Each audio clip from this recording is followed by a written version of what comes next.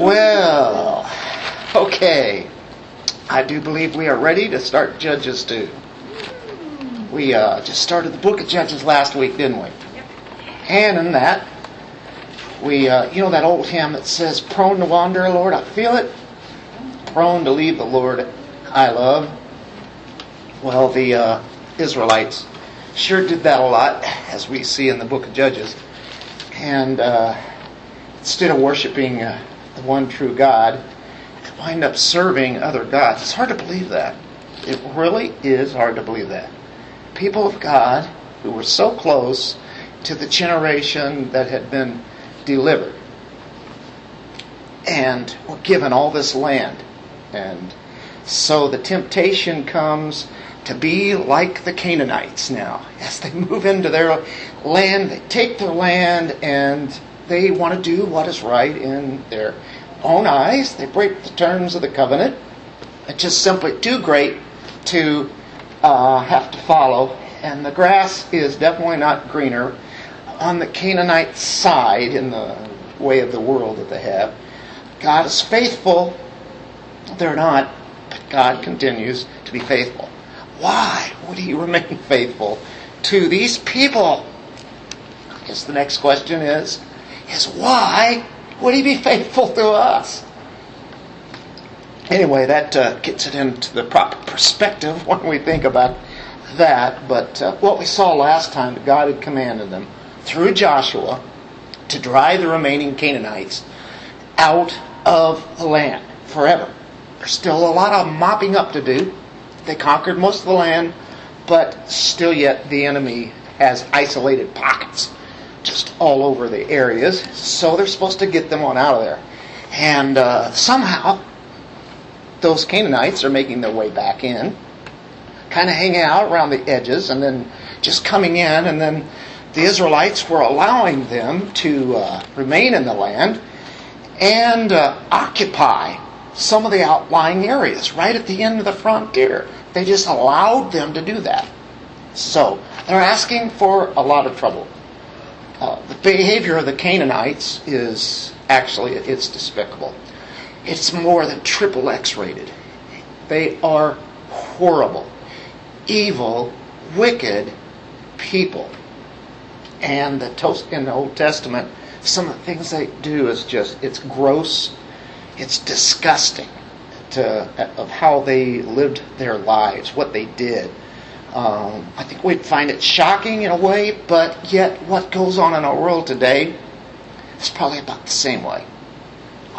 People are so easily and strongly attracted to the Canaanite practices back at that time, and so is this nation that we have. People are attracted to the things of the world, and even in the church we see people being attracted to the very worldly ways that we ought to hate. So attracted to sin, huh? Attracted to sin, but it looks so good. They wouldn't want to call it sin, and probably don't even believe in sin. But there's, of course, think of pornography there at that time. Think of celebrity worship. That we have that today. It seems like the Hollywood stars are the ones who have the great wisdom, and that's what everybody wants to be like. And so, I think that's worship. I think that's worshiping other gods. People that are there. Sexualizing and the coarsening of our culture is just beyond belief how far it's gone. So, the same thing that's happening in our world, this is what's happening during the time of the Judges, and people are attracted to those things. It's called the lust of the flesh. And, the things that we do here today, that's what they did then. We have maybe more technology in a lot of ways. Maybe in some ways not. But none of it's new. The kind of sin that we have here today, it's not new at all. It's always been around. It was definitely around during the time of the Judges. That's where we're at. That's where we're at in this nation. And we need to pray. We need to pray hard how we can make an impact on this culture. because most of them are lost. They don't know the Lord. They're on the side of the devil. They hate everything that we believe in. They call evil good and good evil. And it's like everything. And we used to do that song back in the 80s. Wasn't it early 90s? Yeah. Upside Down. Yeah. Remember that song? Living on upside down. And that's so true. That's biblical. That's right out of the scripture. But so we're going to take this chapter 2.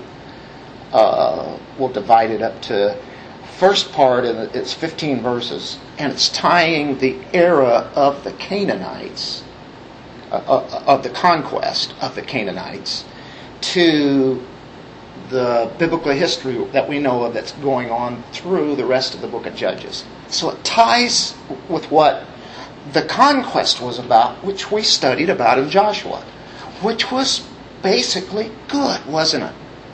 It was maybe one of the best times of Israel's history ever. And now we're linking it to what's following as we go through Judges. Let's pray. Father, thank you. You are certainly holy God. We see your faithfulness as we study the book of Judges, but we also see your anger and your wrath against sin, but your grace and your mercy. It's something to behold, how you are so patient with your people. If you be patient with those people then, you are still patient with your people now. May we not pursue the Canaanite practices, their way of living, their lifestyle, but to pursue the very Word of God and that kind of lifestyle that glorifies you. In Jesus' name, amen. Well, chapter 2. Chapter 2. And start in first section. It's going to be about 5 verses. This is kind of tough sometimes to figure out the timing on this. You can't tell whether it is like during the time of Joshua or it speeds ahead and it's present time in Judges. Sometimes he goes back and he mentions even the death here of Joshua in around starting at verse 6 on through 10. And so it goes back a little bit, and we're reminded of some of the things that Joshua had said. He warned them, didn't he? Well, by the time you get into Judges, they're doing the very things that he warned against. And so that's why they'll refer back to Joshua, the writer here in Judges. So, start off with the first verse. Now the angel of the Lord came up from Gilgal to Bochum. And he said, I brought you up out of Egypt, led you into the land which I've sworn to your fathers. And I said, I will never break my covenant with you. And as for you, you shall make no covenant with the inhabitants of the land. You shall tear down their altars. But you have not obeyed me. What is this you have done? Therefore I also said, I will drive them out before you, but they will become as thorns in your sides, and their gods will be a snare to you. When the angel of the Lord spoke these words to all the sons of Israel, the people lifted up their voices and wept. So they named that place Bochum, and there they sacrificed to the Lord. Well, there we go. Here's a rebuke. The rebuke comes from the angel of the Lord. We know who that is, don't we?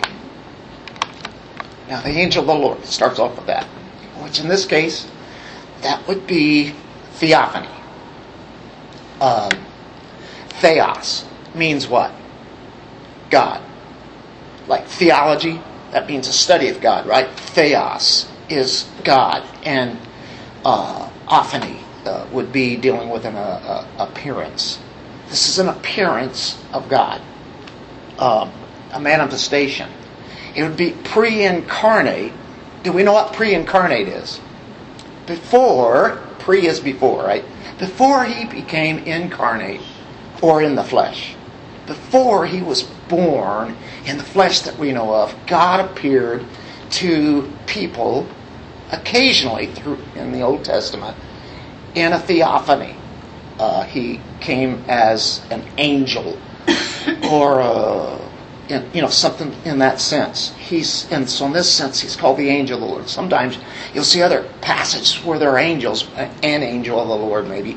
That would be a regular angel. In this case, this would be the pre-incarnate Christ. And it happens in Judges a couple other times. Go to Judges 6, where you have a character by the name of Gideon.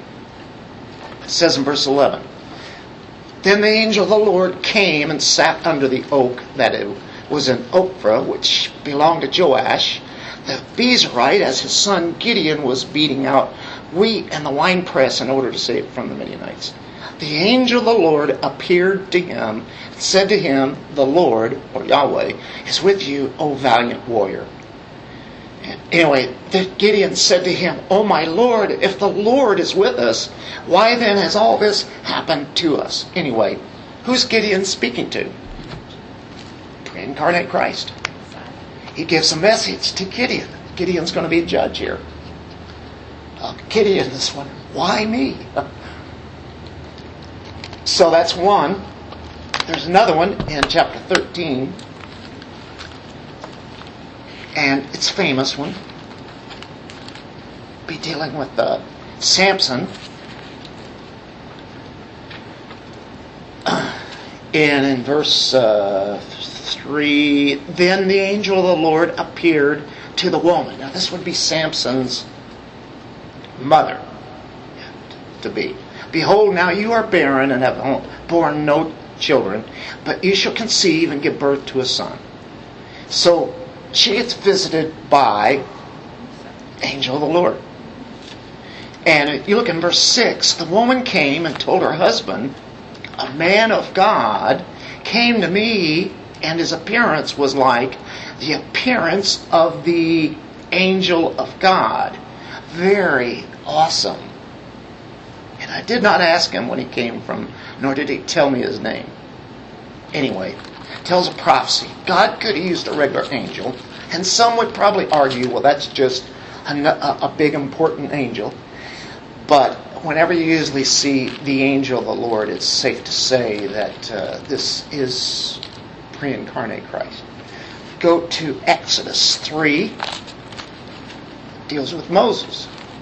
There are certain times when God appears to man and speaks. 3:2 is, "The angel of the Lord appeared to him," to Moses, "in a blazing fire from the midst of a bush. And he looked, and behold, the bush was burning with fire, yet the bush was not consumed." And if you look down in verse 4, the bush is not burned up. Moses is wondering what's going on. Verse 4 says, "When the Lord, Yahweh, saw that he turned aside to look, God called to him from the midst of the bush and said, 'Moses, Moses,' and he said, 'Here I am.'" So again, there's another visit from God. Chapter 14, verse 19.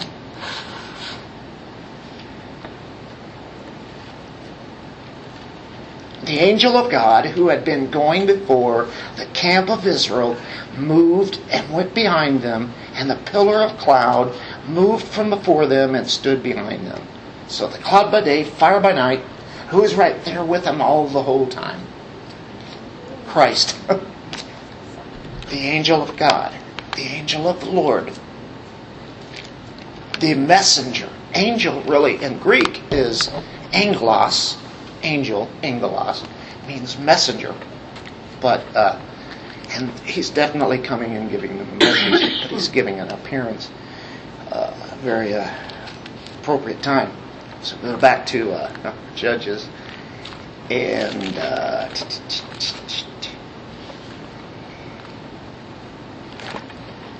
continue on with this. "He came up from Gilgal to Bochim." You guys remember Gilgal? Whenever they came to the promised land And then, of course, they defeated Jericho and such. Where did they camp out at? Gilgal, right? At that camp also were the 12 stones. Remember the 12 stones in memorial of what God had done for them? At Gilgal was the first Passover as they came over into the Promised Land. They had it there. Where was the first circumcision at? It was at Gilgal. Is this a pretty significant place? I believe so, definitely. And they knew the only way they could be victorious is because they knew that God was with them. Gilgal is that kind of place. That was really where they had started. And God gave them victory all the way through. But you have a place where they went to is Bochim. You probably won't find that on the map. You probably see Gilgal on your map if you're looking at the maps of this particular time period. But Bochim, we don't know where it's at. But we do know what it means. It means a place of weeping. So he came from the place that was so meaningful, and he goes to a place where they will weep. It's kind of a repentance. Heartfelt tears. A word of judgment is brought to them. So that's how they take it, which is really about the last time they're really going to have a heartfelt repentance, even though they do cry out to be delivered, but it's not a very long-lasting repentance at all. It says, and he said, and there's another reason why we'd say, this angel of the Lord is God. I brought you up out of Egypt. That's God, isn't it? And led you into the land which I have sworn to your fathers, and I said, I will never break my covenant with you. And as for you, you shall make no covenant with the inhabitants of this land. You shall tear down their altars. And he says, but you have not obeyed me. What is this you have done? Oh, we have to stop there. God is always faithful to his covenant, isn't he? Always. He never breaks covenant. He's always faithful. Israel breaks the covenant. Anyway, that's what he's saying to them. And they had not only allowed the Canaanites to remain in their midst, but they didn't destroy the Canaanite religious shrines that were around. They should have just destroyed those. Kind of like what? It's just absolute disobedience. They've not obeyed the voice of the Lord, the terms of the covenant. And do you notice that one phrase or question? Right at the end of verse 2.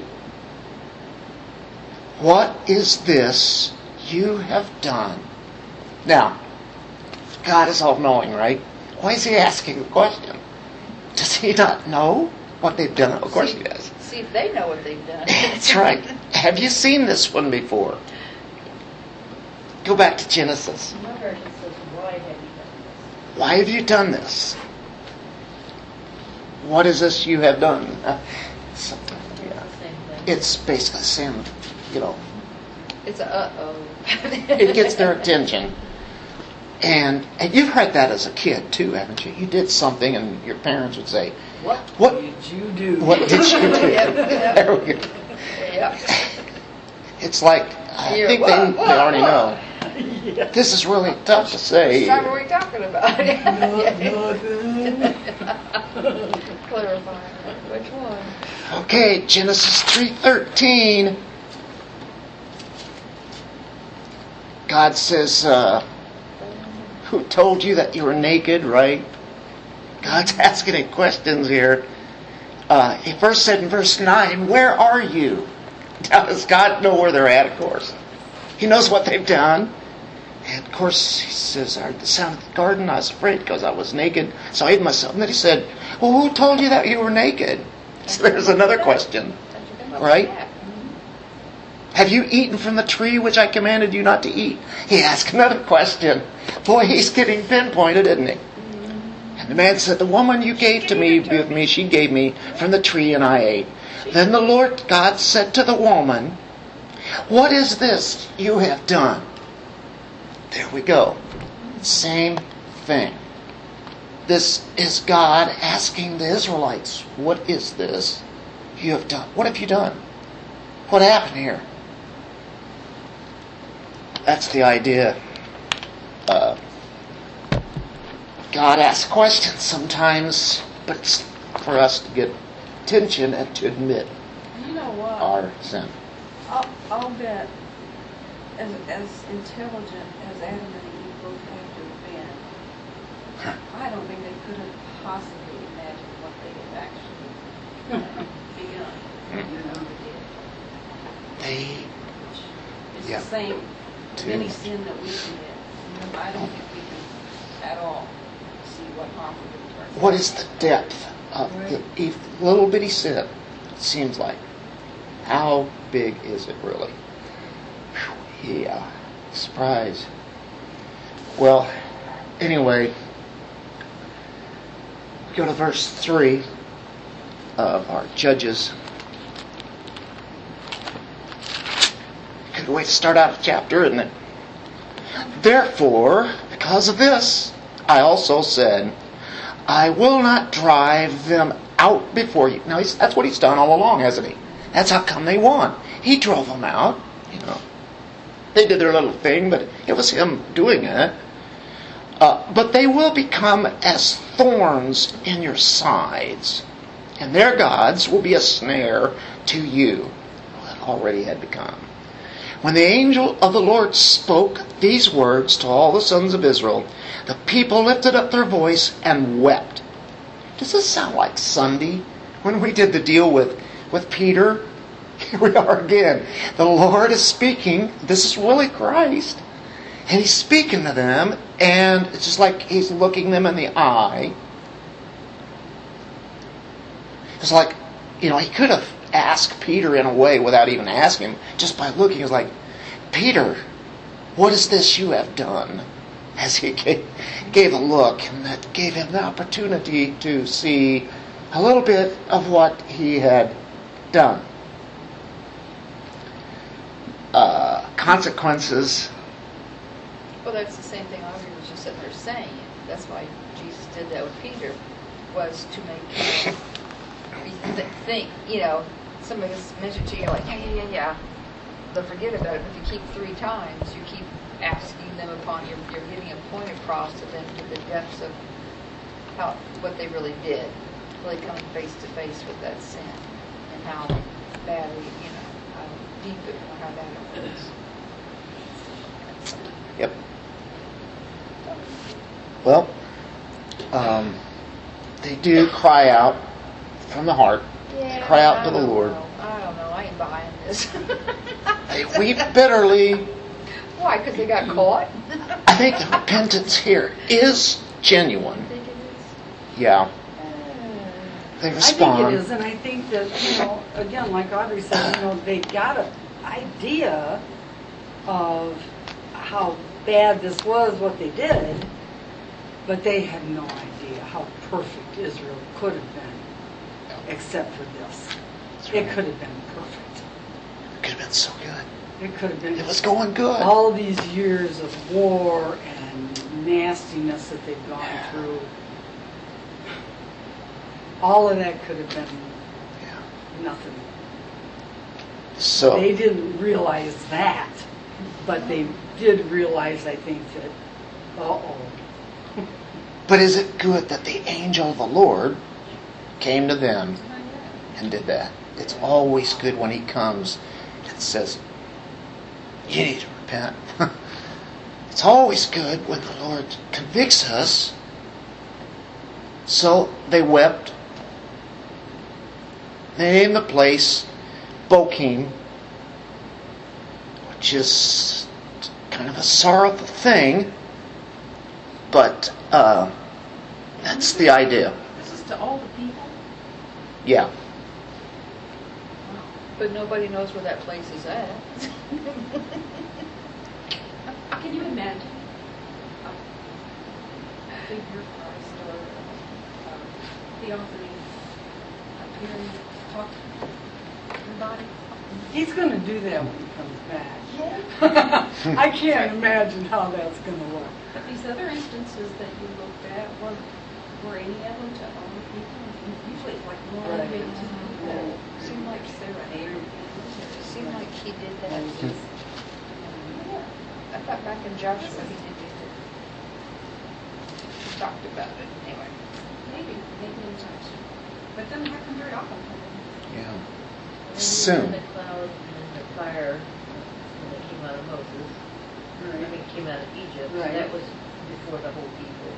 Yeah, like He you didn't said. talk to him. No. He talked They to didn't them. look like to. No, they were terrified. Well, I did this, Talk to Moses. but he definitely got the message across. And it won't be long that they will be far more like the Canaanites than they can even imagine. They don't want to be like the Canaanites, but they will. So there's the first 5 verses.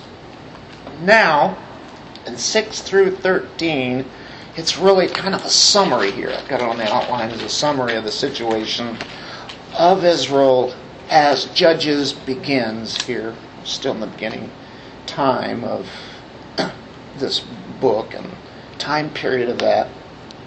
You've got Joshua dying here again, which that happened in Joshua already, right? But it's mentioned here at this time. So it says when Joshua had dismissed the people, the sons of Israel went each to his inheritance, possessed the land. So we're going back in time now. Those first 5 verses now we're just going to kind of look back. So they went each to his inheritance to possess the land. The people served the Lord all the days of Joshua. That was good. And it's recovering it. What was happening at that time. It's good times.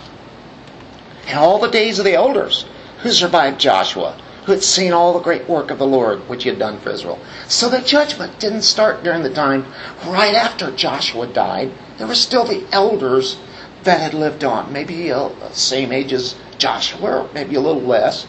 But they're pretty old elders.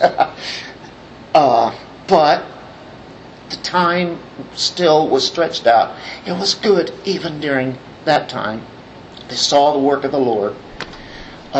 Joshua, the son of Nun, the servant of the Lord, died at the age of 110. And they burned him. They buried him in the territory. That's what we do today, right? They buried him in the territory of his inheritance in Timnath-Heres in the hill country of Ephraim, north of Mount Gaash. All that generation also were gathered to their fathers. So that generation is like dying out. That's the generation that was so good. And there rose another generation. Here we go. This sets it up now. After them, who did not know the Lord, nor yet the work which he had done for Israel.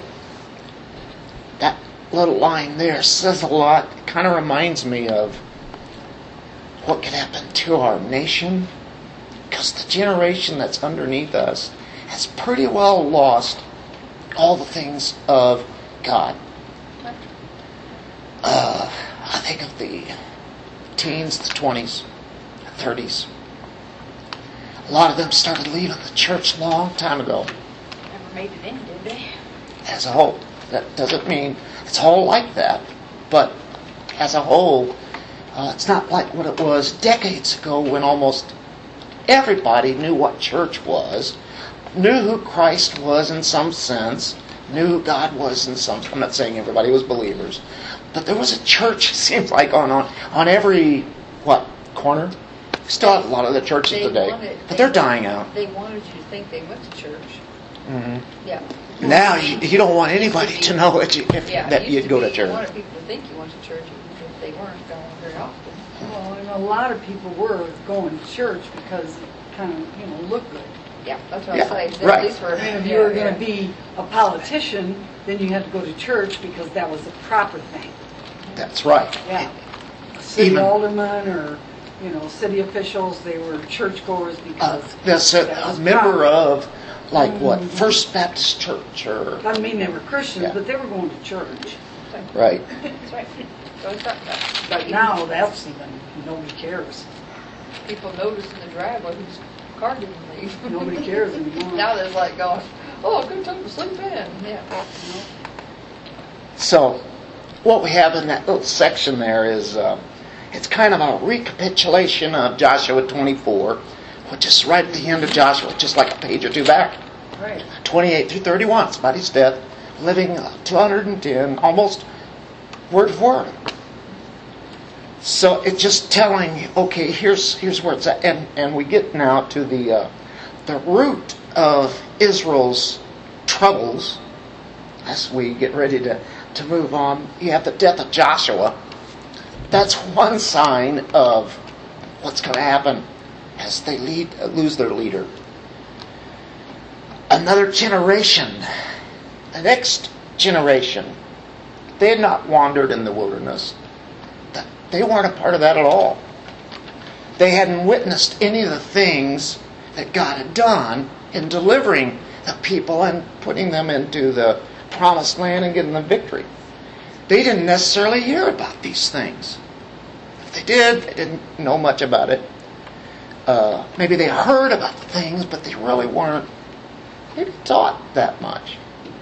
Or they were taught and they rebelled against it. I don't know. But they never participated in any of the national prayer revivals that they would have, that Joshua would lead. Remember when it was like a kind of a feast time in a way, and they'd come together, a renewal ceremony, where he'd get the people all together, and then they'd read the word, and he would give them warnings and talk about what God had done. Well, this generation didn't experience any of that. One generation. That's how quick it was. Let's see, they went into the land. They conquered the land. Joshua lives like maybe 25 more years. So and it's still going good. And then things start breaking, and the next generation is now coming into play here. Joshua, all the elders, they'd seen the mighty deeds of God. They obeyed the covenant. They enjoyed all the blessings. Can you imagine the blessings that they had? Wow, it's tremendous. The days of the elders continued on a little bit after Joshua, and then they all die out. They're all done. Next generation now is the people that we're going to be dealing with. I feel like you're talking about Today. who we are. Yeah. Mm-hmm. Who's left in That's our exactly what I'm thinking. Yeah, the Mhm. next generation. But this didn't, like so you had all the people, and then you had Joshua and some of the people, the older people, and then you had the elders and the older people, and there's fewer and fewer of them. And so God continued to bless until they were all gone. Just like on the other side, whenever they were out in the wilderness, and those other people, they all that were unfaithful to God, they all died out there. Joshua and Caleb, went on into the land. Wow. Yeah, but that generation then was with them. Yeah, now they're all died out. Yeah. Because they were faithful to God, Because and He they blessed waited, them. Because they waited Yeah. all that time out there Yeah. for that generation to die so they could be blessed. So here then they get blessed. Now the next generation, they don't care. They don't see the big deal. I think about our parents. Most of us here have parents that have well gone on, or they're getting really old, and then we got those two guys back there, and they have parents that are younger than me, way younger. So that's a little different. But for most of us, we've lost our parents, or what in Audrey's case, you still have your mother around. And so at the same time, it's like that Okay. She just said a quick prayer for forgiveness. Okay, she looked that way because her mom's not all there anymore. There we God go, love okay? you. We'll go with that. Okay, moving on. Sometimes you lose your parents way before they Yeah, actually before their physically body is die. still functioning. Yeah. Yes. I know exactly what you mean. Yep. Yep. Anyway, I think that generation, even though they went through some trying times, some of them through the 20s and 30s, maybe as they were kids, maybe it was hard times, but they went through a lot of good times too. There were wars, but overall, this was a nation that at least had a moral compass. We still have that there. We're trying to keep it together, What but the generation? enemy is striking at it. I think of it this way. My dad did live through World War II and Hitler. And what are we doing now? It's like the next generation is seeing socialism, Hitler done all over again. I mean, And they want it. yeah. They want A it. new life. In a new life. Yeah, it's just, But the very thing we're talking about, though, too, that you're probably going to, is the persecution. Is the persecution has to come to this nation to drive those people that do know the truth, that generation, back into the will of God, then I guess we have to say so be it. Because they don't really understand what was given for the Word of God to exist and for the churches to exist. They just thought that was just kind of come and go, lucky go lightly kind of attitude towards church. Yeah, they really have no respect Right. They do not understand for what God has done, the depths of what His Word is about. They really don't. Right. Totally don't. We get it. can identify with this old ancient book, can't we? Sure can. So, the nature of Israel's problems is found in 11 through 13. The sons of Israel did evil in the sight of the Lord and served the Baals. They forsook the Lord, the God of their fathers, who had brought them out of the land of Egypt, and followed other gods from among the gods of the peoples who were around them, and bowed themselves down to them. Thus they provoked the Lord to anger. So they forsook the Lord and served Baal and the Ashtaroth. So there we go. This is the nature of the problem. They forsook the Lord. When you turn your back on the Lord, you serve somebody. As the song says, you got to serve somebody. You'll either serve God, serve the devil. They serve Baal, which is really that's serving Satan. Baal means Lord, master, owner, even husband, somebody who is lording it over other. That's what Baal is. And he really refers to weather, storms. He's like a fertility god. And we'll get to that in a moment. The people, like the Canaanites, relied upon Baal to provide bounty for the land.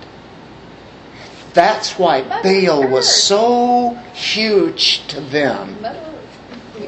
They call it Mother Earth now. Yeah. It's shocking. To worship Baal and to worship Ashtaroth, what that involved, you think Baal came from, be like his father was El. You've heard of El. El is God. So Baal comes from El, which means the Almighty One. El, the Almighty One. And Asherah, which is the goddess of love and war. Quite a combination there, isn't it? So you have a god mythology here. It's dealing with the weather and blessing them or cursing them, depending on how they did. So they're so-called gods. There were other gods in the land there. It was called, one of them was Mot, and that was the god of death. That's nice to have, isn't it? The god of death. And then Yam, which is the god of the sea. That's some of their gods that they had. Baal is right at the top, though. And so he manifested weather. Fertility is the idea there. And so the people would rely upon him to have nice, fertile land, blessings, to have children, a lot of children, fruitful land, and they did. It's like, wow. These pagans live in a land that is just amazing. The Israelites had just come out of the desert. Of course, they grew up here, now this generation. But they'd been in Egypt, which is basically desert. This is farmland. Israel didn't know the likes. So, and it's just a great area for that. It's great for... Can you imagine? The people are looking at the land, and they're going, they got it pretty good here. Look at this. Look what, So the God that they worship must be something doing. So what they do is they adapt Baal to go alongside the true God. Because they were taught some things about the true God. But let's take in Baal and we'll make sure that we have the blessing of the land, the fertility. Are you getting it there now? Does this make any sense? It's a prosperity thing. That's why it's so attractive. The land was so awesome is because it was the promised land. It was God's land. That's right. It was really his. He had it set up for them. It went downhill fast. So you have Baal and you have Ashtaroth, which is really Baal's female counterpart there, companion. Baal and Ashtaroth. You gotta get the woman in. Oh yeah, and that's what this is all about. That's really what the sexuality in here is astounding. And they would be represented by all the altars all over the land. Well, when the Israelites went in there, they chased the people out, but a lot of the altars were not destroyed. So there were stone carvings of a grossly exaggerated genitalia. It's just up front. This is just absolute awful pornography in the statues and everything around and then the altars. And this is what the first generation sees. They think it's pretty neat, pretty cool.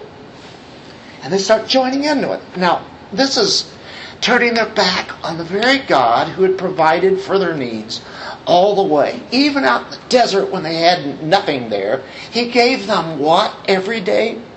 Manna. Every day. Provided.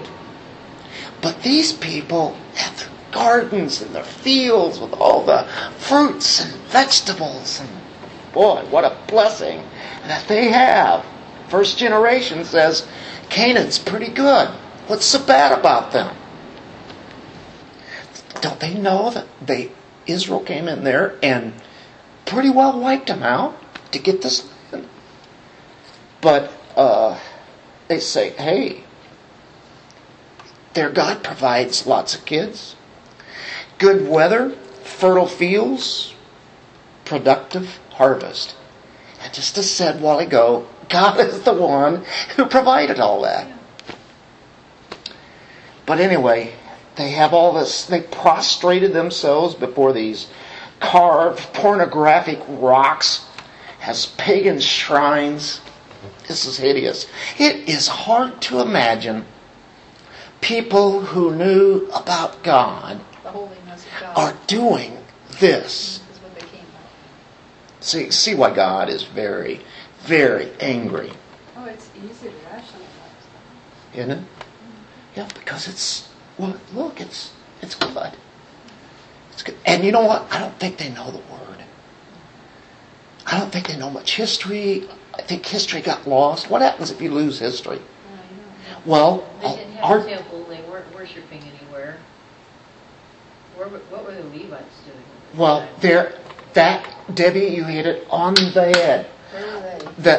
And in a moment we're going to see that God gives them judges. But the judges delivered them, but they did nothing for them spiritually. Absolutely nothing for the most part. But who should be doing that? The Levites. They didn't do it. They're not teaching. They still have the tabernacle, yes? Yeah. Mm-hmm. So, I mean, that was a pretty imposing place. So what did they think was going on there? Was Gilgal where the tabernacle would have been at this time still? Well, that's where they had camped and Had done some sacrificing, and the Lord, it the angel of had the been Lord moved came around. up from Yeah. Gilgal. Mm-hmm. So yeah, that represented like It's that. sad to watch history repeat itself. And you know what? Nothing new's under the sun. The whole idea of history. If you write out history, which is what the public schools have done, they have totally taken out history that is true, put in stuff that's Hollywood. It's all fake and made up, has nothing to do with what was real history. And once they lose the history, your country doesn't mean anything. And it's not just here in America they've done that, because in Japan, the bombing of Pearl Harbor is totally written out of their history. Right. Well, You they know, didn't look so good oh, on what that. we did to them was horrible, but here, Well, the bombing stuff, it was horrible, but It's been written out of our history books, too. yeah, now. We can't talk bad about the Japanese. We can't talk bad about the Germans. So all of that Holocaust stuff is written out of it. Look In what fact, they're doing, they just said they're taking down another statue, yep. I think in Alabama or something, because it's history, and it's history, and then, so that's gone. And they've already taken several away, and that was history. And whether it was good or bad, this is history. Still history. It is a monument. It's for a memorial. It should Right. teach you. And once you take those out, now you have nothing to hold on to. And all of a sudden, people who do not like this country, for instance, and I believe there are literally millions, 100 million at least, that do not like this country at all and would love to have it destroyed and rework it back up. Yeah, many of them are living here. And it's like, why do they live here if they don't like? But see, they don't know anything about the history, and they don't care. Because this is us now. But if you don't have that basis, that foundation, the Constitution, and now let's take it spiritually. Our Constitution is the Word of God. Without people having roots of this, and then history of the church. Most people, and we've talked about history of the church a lot here. Maybe not as much as we should. I try to get it in a lot because that is important. Here's where we came from. Here's persecution of the church, but look how God wove His truth through that, and Reformation and all that time period. It's very important. History means a lot. Well, these people in one generation lost it, and they didn't care. And so, therefore, the consequences in 14 and 15, it says, anger of the Lord burned against Israel. He gave them into the hands of the plunderers who plundered them. He just gave them into the enemy who are worshiping Baal and Ashtaroth. And He sold them into the hands of their enemies around them so that they can no longer stand before their enemies. Wherever they went, the hand of the Lord was against them for evil. Wow. As the Lord had spoken, and as the Lord had sworn to them, so that they were severely distressed. So what are the consequences? God gives them into the hands of the plunderers. He says, okay, you want that? You got it. So There, you want the false gods? You got it. Go at it. And then they're severely distressed. They get to the point of, we don't want this anymore.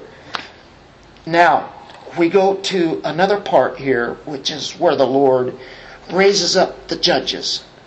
God pronounces judgment, brings it on, and then He comes back with mercy.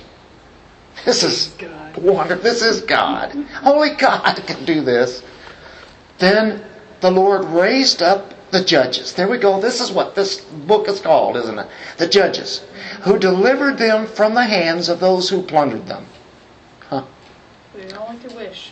Yet they did not listen to their judges, for they played the harlot after other gods and bowed themselves down to them. They turned aside quickly from the way in which their fathers had walked, in obeying the commandments of the Lord. They did not do as their fathers. When the Lord raised up judges for them, the Lord was with the judge and delivered them from the hand of their enemies all the days of the judge. For the Lord was moved to pity by their groaning because of those who oppressed and afflicted them. But it came about when the judge died that they would turn back and act more corruptly than their fathers in following other gods to serve them and bow down to them. They did not abandon their practices or their stubborn ways. So the anger of the Lord burned against Israel, and he said, because this nation has transgressed my covenant, which I commanded their fathers, and has not listened to my voice, I also will no longer drive out before them any of the nations which Joshua left when he died, in order to test Israel by them, whether they will keep the way of the Lord to walk in it, as their fathers did or not. So the Lord allowed those nations to remain, not driving them out quickly, and he did not give them into the hand of Joshua, in the hand of the people of Israel. Or here it was, Joshua did his thing. But now they don't have that. He left them in their slavery kind of. Yeah. But they kept wanting to. So, now, when you think of judges, you think of a jury and a courtroom and black robes and such. But Israel's judges are not really that. They're the chieftains. They're the head. They're the deliverers of them. They will lead them into battle and lead them into victory. When God raises up a judge, that's really what they're meant to do. Now, there might be decisions that they would make between times where there needs to be judgments and such, but that's really not what their problem or what their issue was about. They were to rescue Israel and deliver them from the nations and their slavery that they were getting into. They really do nothing to address the people's real problem, though. They really didn't do the spiritual thing, which is really what it's about. I don't see any hope of this nation getting any better with the way that it has done in my lifetime, and especially in the last 30 years. But you know what? It could, by God. I don't give up on that. I pray for this nation that it would turn back to God. But without God, see, those people that are leftist, they think they're going to make a better world. And if you can get out our kind of thinking, it would be a lot better. We don't want to hear about sin. We don't. Whatever's good, it's actually bad. Whatever's really bad is, to them, really good. Okay, so whatever is right in their own mind. What is right in their own eyes, they don't have a foundation. What I don't understand is how can they not look at what's going on in the world? Like what's going on in Brazil and in the countries that have turned socialism and how it's just... Oh, we'll do it better. Right, we're not going to do it like that. And by the way, it's not going to affect me. It's not going to be like Cuba or Venezuela. This is going to be democratic socialism. Yes, democratic socialism.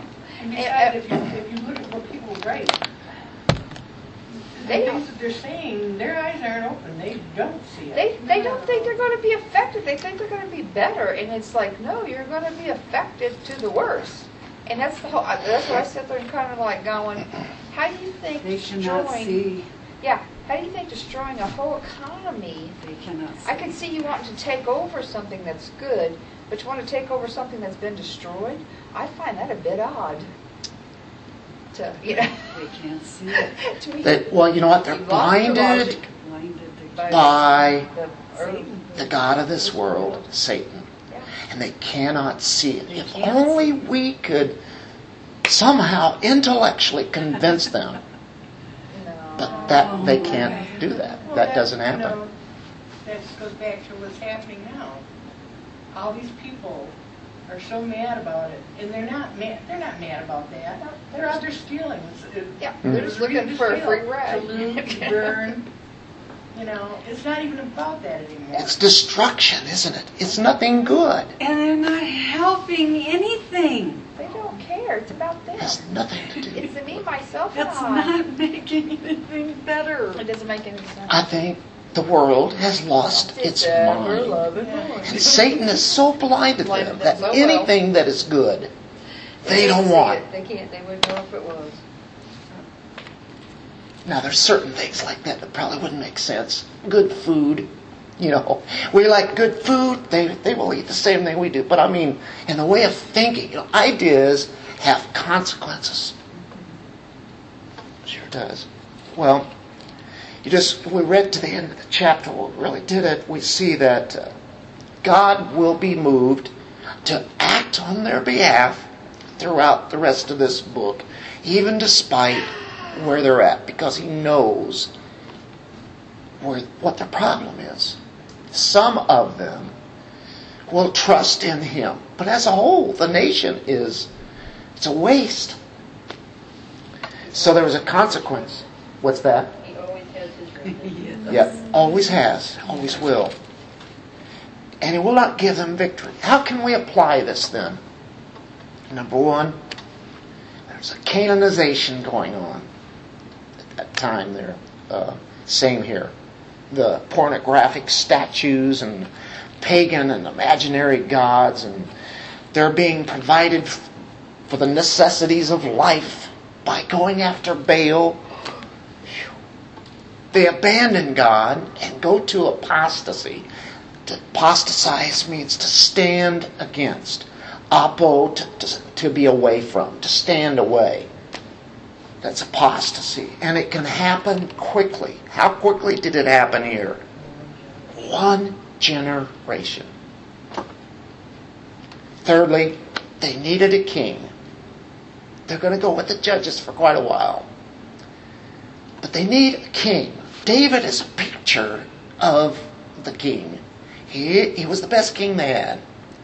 But he's still a man. But there's one coming, that is Jesus Christ, the King of Kings, the Lord of Lords. That's who they need. That's the only way that they could have changed, by looking at Christ. And there they had, as we look at it today, Christ came to them. The angel of the Lord came and spoke to them. They had a pre-incarnate. People would say, yeah, but Jesus wasn't alive yet. He came to them. He spoke. He's been there since the beginning. What are you talking about? They had found